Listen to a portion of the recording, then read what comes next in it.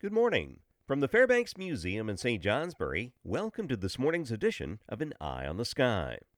Brisk northwest winds took most of the warmth out of the vertically challenged November sun yesterday, thermometers only reaching the upper 30s and low 40s in the north, finding their way closer to 50 in the southernmost valleys.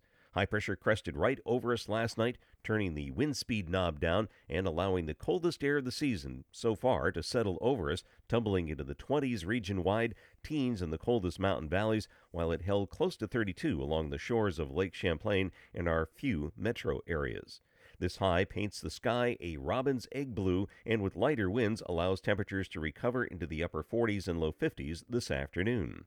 Later today into Thursday, this high drops to our south and then stretches into the Atlantic.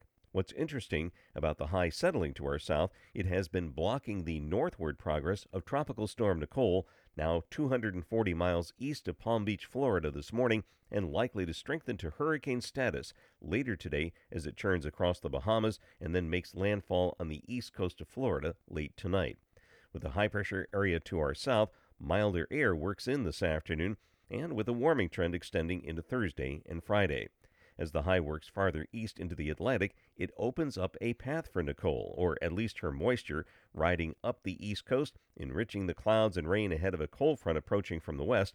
This means a slug of moderate to heavy rain, with a soaking here Friday night into early Saturday morning, amounts of 1 to 3 inches possible before tapering off southwest to northeast during the day Saturday. Recent dry conditions will reduce the potential for widespread flooding, but smaller rivers and streams, as well as urban locations, could see some minor flooding. Once the storm lifts to our north and east, much colder weather charges in for Sunday into early next week. And well out on the forecast horizon, another storm may approach midweek with enough cold air in place to suggest some winter-type precipitation. This is part of an anticipated change in the weather pattern, which may favor more cold episodes than warm ones from mid-November into December. Getting back to the forecast details, sunshine. It'll be pleasant, not as chilly by afternoon and not as blustery as yesterday. Highs in the upper 40s and low 50s, a few mid-50s in the warmer valleys west. Tonight, mostly clear, with a few clouds near and north of the Quebec border late. Breezy from the Green Mountains west, where lows will be in the 30s to near 40, warmest near Lake Champlain and the St. Lawrence Valley. To the east, lighter winds means lows in the 20s to low 30s.